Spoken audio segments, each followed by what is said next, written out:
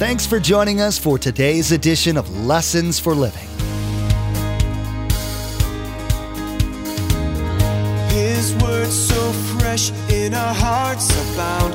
His word made flesh in the here and now. A new life is beginning. Lord, let us hear your lessons for living.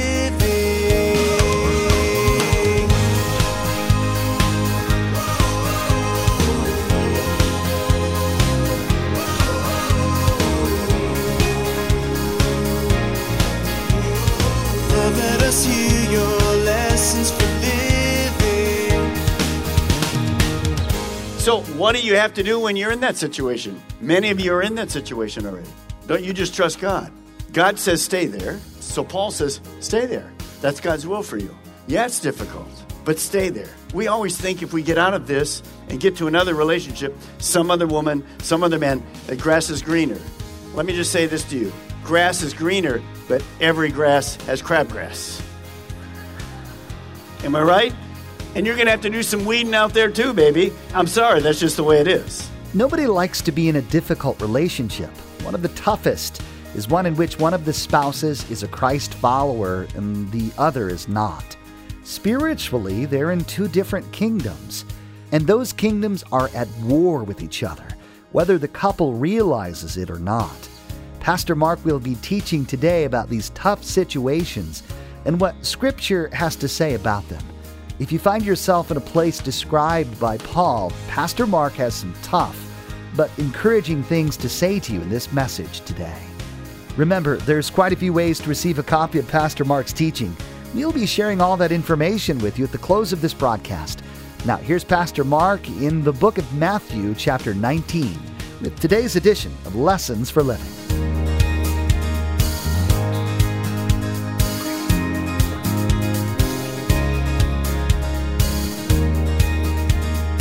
Lord, let us hear your lessons for living. You can turn to 1 Corinthians chapter 7.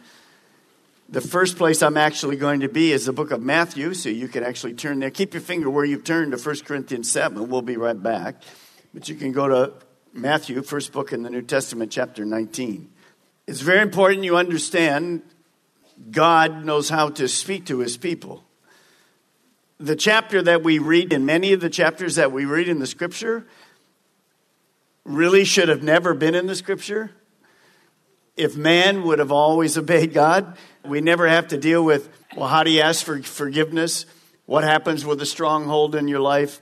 What about drugs and alcohol? And what about hating somebody and killing somebody? We wouldn't have needed the 10 Commandments if we'd have simply obeyed God from the beginning, but that didn't happen. And so you and I were all born with a DNA of sin, which is simply S-I, you in the middle, and it means selfishness. Now, when we begin to look at marriage, it's the same problem. You have two imperfect people that God puts together. And I just want to say this off the top. What we're going to read as we go through quickly, divorce and separation and singleness and all of that. Definitely don't feel discouraged. I want you to feel encouraged. 22 years we've been here, and all of us as pastors and leaders have seen so many marriages destroyed. But we've seen so many marriages renewed, put back together from disastrous things. So let me just ask you to turn to your neighbor and just say this. There's always hope with God. Would you do that right now? There's always hope with God. Now, some of these that we went through at the start of those counseling sessions, they had no hope. But you know what God does when those people get through that? They're able to go to somebody else, not as a pastor, not as a counselor, just as a friend, and say, you know what? We've been right where you were. But God was the difference. He put our marriage back together. So our world doesn't look at marriage like we look at marriage. You understand that. They take God out of the equation. Marriage is a threesome. God at the top, man and woman. Now, here's a headline just recently, just came out. I think it's very encouraging for us to see how the world looks. Here was the article. A high divorce rate means it's time to try wed leases. Now, this is the headlines, and every Christian goes, aha, that's stupid. They don't think it's stupid. Let me read it to you. We all know far too many marriages end in divorce. Yet this institution never adapts. So why don't we borrow from real estate and create a marital lease? Instead of a wedlock, a wed lease. Here's how a marital lease could work. Two people commit themselves to marriage. That's good. Here's the bad part. For a period of years. 1 year, 5 years, 10 years. Whatever term suits them. The marital lease could be renewed at the term however many times the couple likes. In fact, it could end up as a lifetime of a good relationship that's worth continuing. But if their relationship is bad, the couple could go their separate ways at the end of the term. The messiness of divorce is avoided, and the end can be as simple as vacating a rental unit. Now, what is the world looking at? The world is looking at marriage as a contract. The Bible teaches us that marriage is a covenant. It's very different. So God would never look at marriage like this. And so Paul speaks to us. What does Jesus and Paul tell us about divorce? Matthew 19, verse 3. Now some Pharisees came to him, Jesus, to test him. They asked, is it lawful for a man to divorce his wife for any and every reason? Jesus doesn't even address their question, but he goes to the heart of the problem. He says this, haven't you read? He replied, that at the beginning, the Creator made them male and female, and said, for this reason, a man will leave his father and mother and be united to his wife, and the two will become flesh for at least 1 year. Is that what he said? They are no longer two, but one. Now here's God's comment to a wed lease. Therefore, what God has joined together, let no man separate. So Jesus took him back to where? The beginning. Back to God's basic design. And he actually quotes Genesis 2:24. You know, we have a lot of liberals today that say the book of Genesis is just man's ideas. Has nothing to do with God. That's foolishness. Jesus went right back. He is the Word. Now, you don't need to write this down, but it's a good memory for us. Let's understand that we look at marriage the way God looks at marriage, because we're Christians. We look through the lens of the Bible. Here it is. Marriage was designed by God to be a permanent threesome. God, one husband who loves God, and one wife who loves God for life. That was the design of God. So notice Jesus commands two believers not to divorce. Why? For all the reasons you know about the disaster of divorce. Now, I want you to get your eyes up. I want you to ask me a question first. Then I want you to look around the room. How many of you know a close relative, a close friend, someone in the family, someone that you hang with from time to time that's already been divorced? Let me see your hand. Just take a look around. Now, if we'd have done that 50 years ago, it'd have been a very different thing. But it's getting worse, and it's getting worse, and it's getting worse. So let me write you the bad news and then write you the good news. You need to write this down. God hates divorce. Now, why does he hate it? Because he knows the disaster, the hurt, the difficulties with the children, with the spouses, all of those things. But here's the other thing you need to write down. God loves divorced people. We're not easy on divorce. God isn't easy on divorce. But God's a God of grace. Could I hear an amen somewhere? So divorce is not the unpardonable sin. But you'll see later, anytime we sin, we choose to suffer. And that's exactly what happens. So as you go through this, what does God say about divorce? And what are the stipulations that, because of grace, he puts in to our lives? Now look at verse 7. Why then, they asked, did Moses command that a man give his wife her certificate of divorce and send her away? And Jesus replied, and I want you to circle this in your Bible, Moses permitted, it was never God's design, Moses permitted you to divorce your wives because your hearts were hard. And I think it's important you write in the side part of your Bible, hard toward God and hard toward the spouse. See, it wasn't just to the spouse. It really first starts with their relationship with God. And how does a hard heart become hard? Disobedience, over and over again. But notice what Jesus says. But it was not this way from the beginning. It wasn't God's design. So I tell you that anyone who divorces his wife, except for marital unfaithfulness, and marries another, commits adultery. So this sinful nature got charged. God permits it in certain situations. He never prescribes it. He doesn't recommend it, but he permits it. Now, let me give you just two biblical reasons for divorce and remarriage. Here's the first one. You can write it down. Jesus just gave it to us, and I've added a word so you'll understand it. Persistent lifestyle of sexual immorality. Now, that word that Jesus uses in that verse on marital unfaithfulness is really porneia, and it covers this same range we talked about of sexual sins: homosexuality, bestiality, incest, pornography, and of course, adultery. So Jesus says because of man's selfishness, his hard heart toward God and his spouse, they can do this. Now, really a simple definition of porneia is sex outside of God's design. Now, what does this refer to? And a lot of people, when they're struggling in their marriage, if they're both Christians, and one of the spouses has an affair, let's say a one-time affair, well, this individual, if their heart has already been hurt and they're not into restoration, they're going to say, I'm divorcing you. God said I can divorce you. But that word really means ongoing.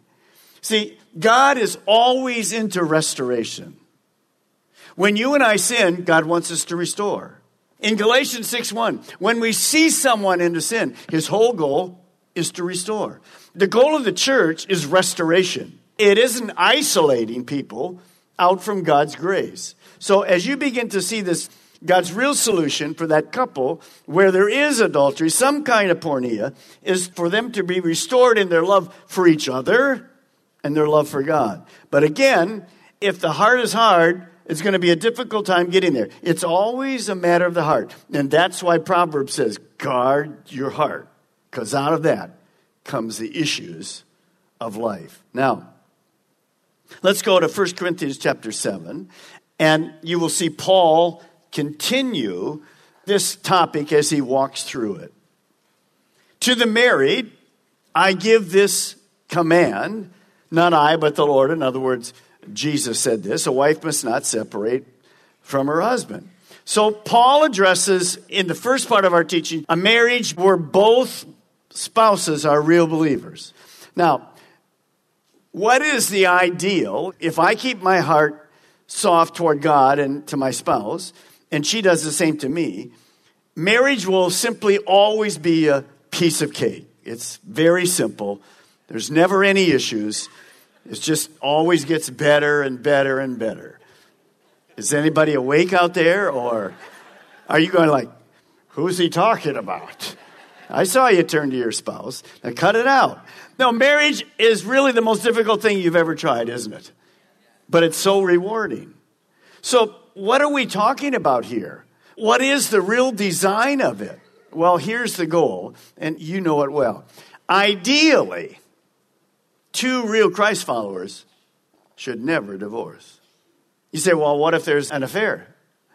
Then you ought to be forgiving. Well, I don't want to forgive. Well, how did you become a believer? Well, God forgave me, but that's different. No, it's not different. It's the same. So that's ideally. How many know we don't live in an ideal world?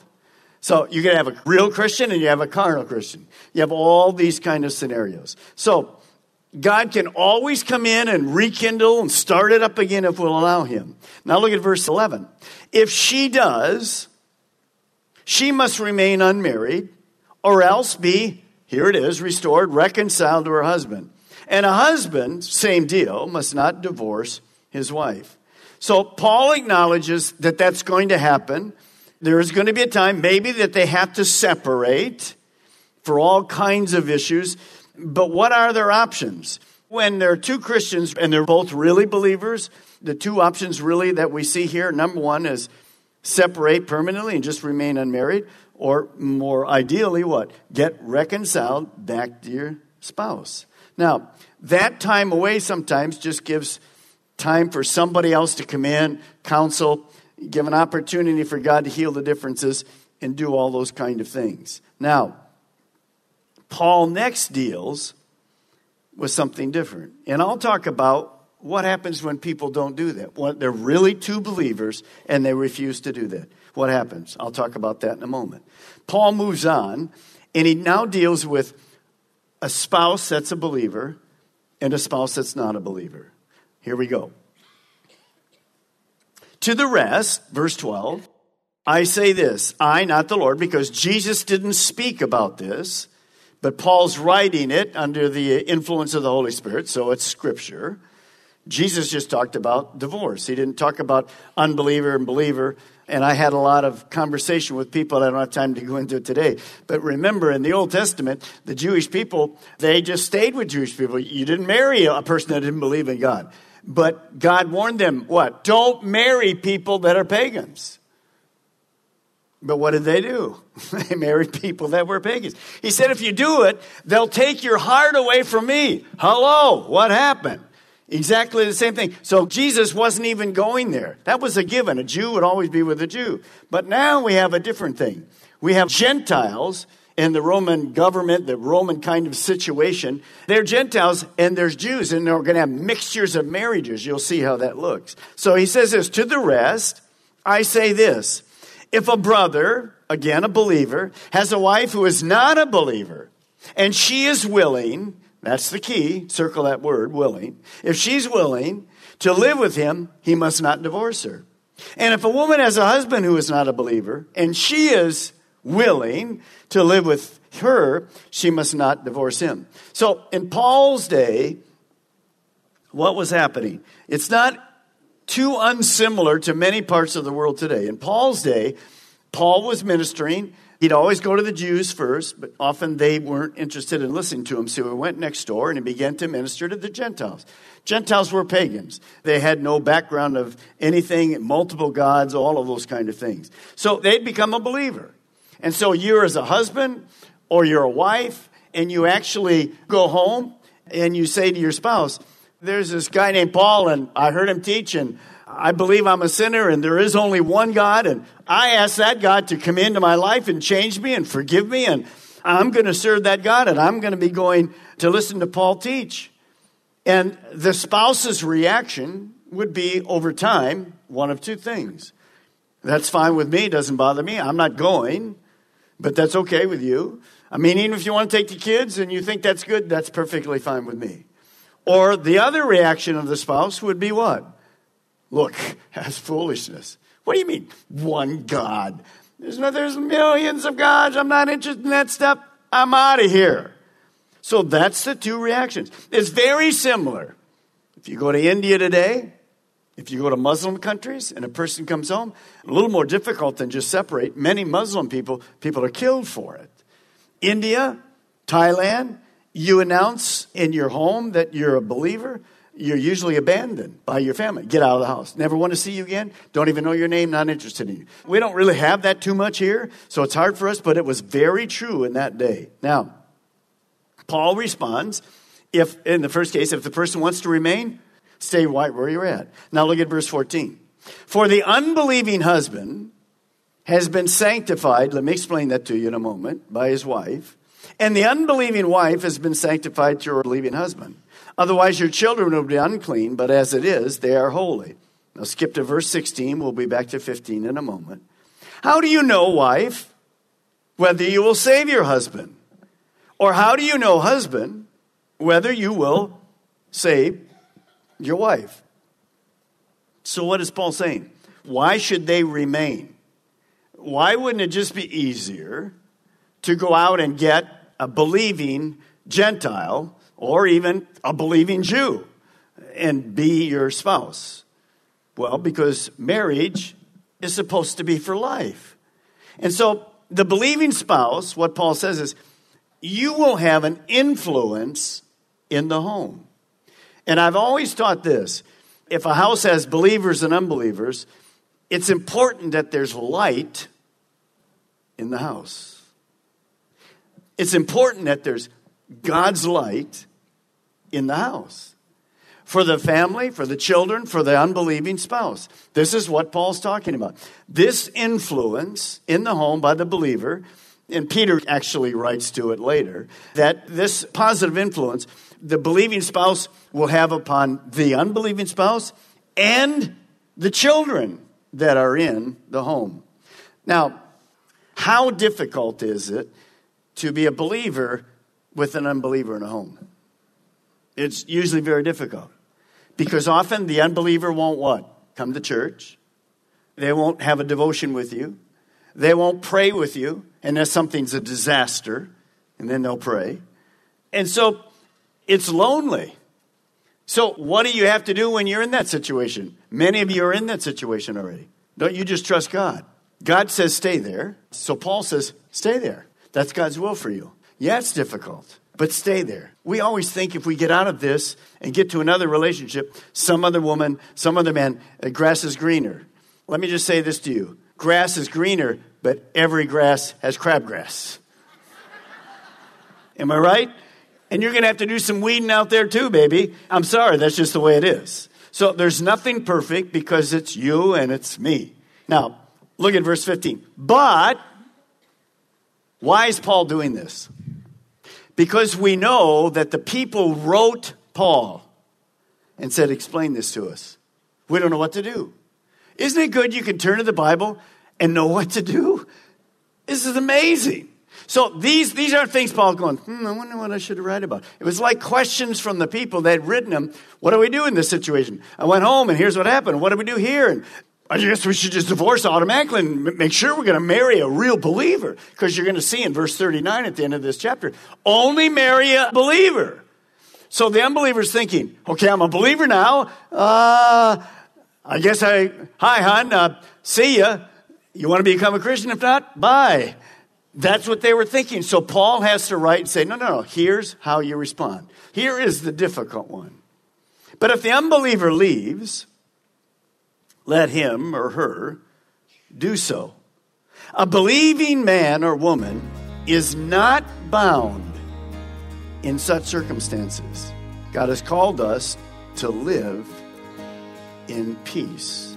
Now, the book of Romans speaks a lot about peace.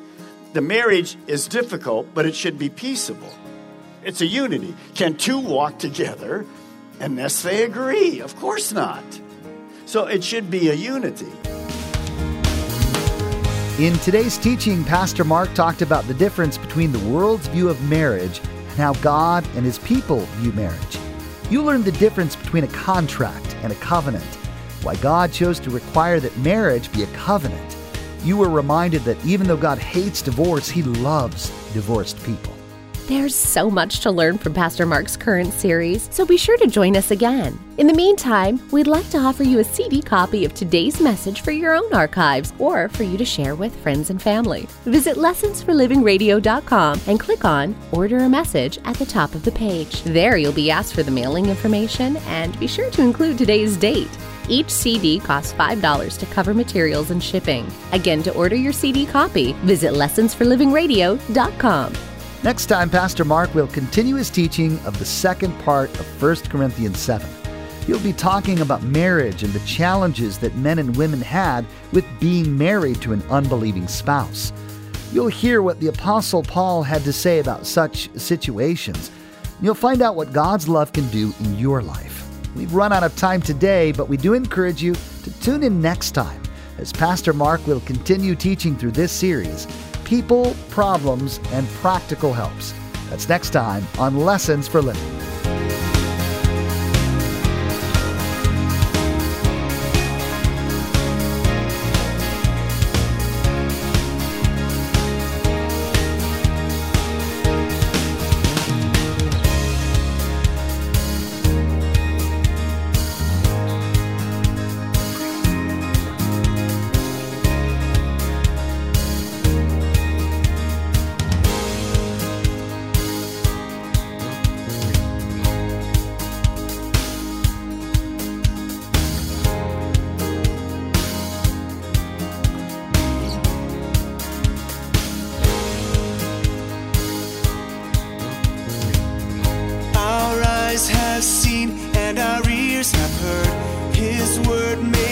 flesh in a herd.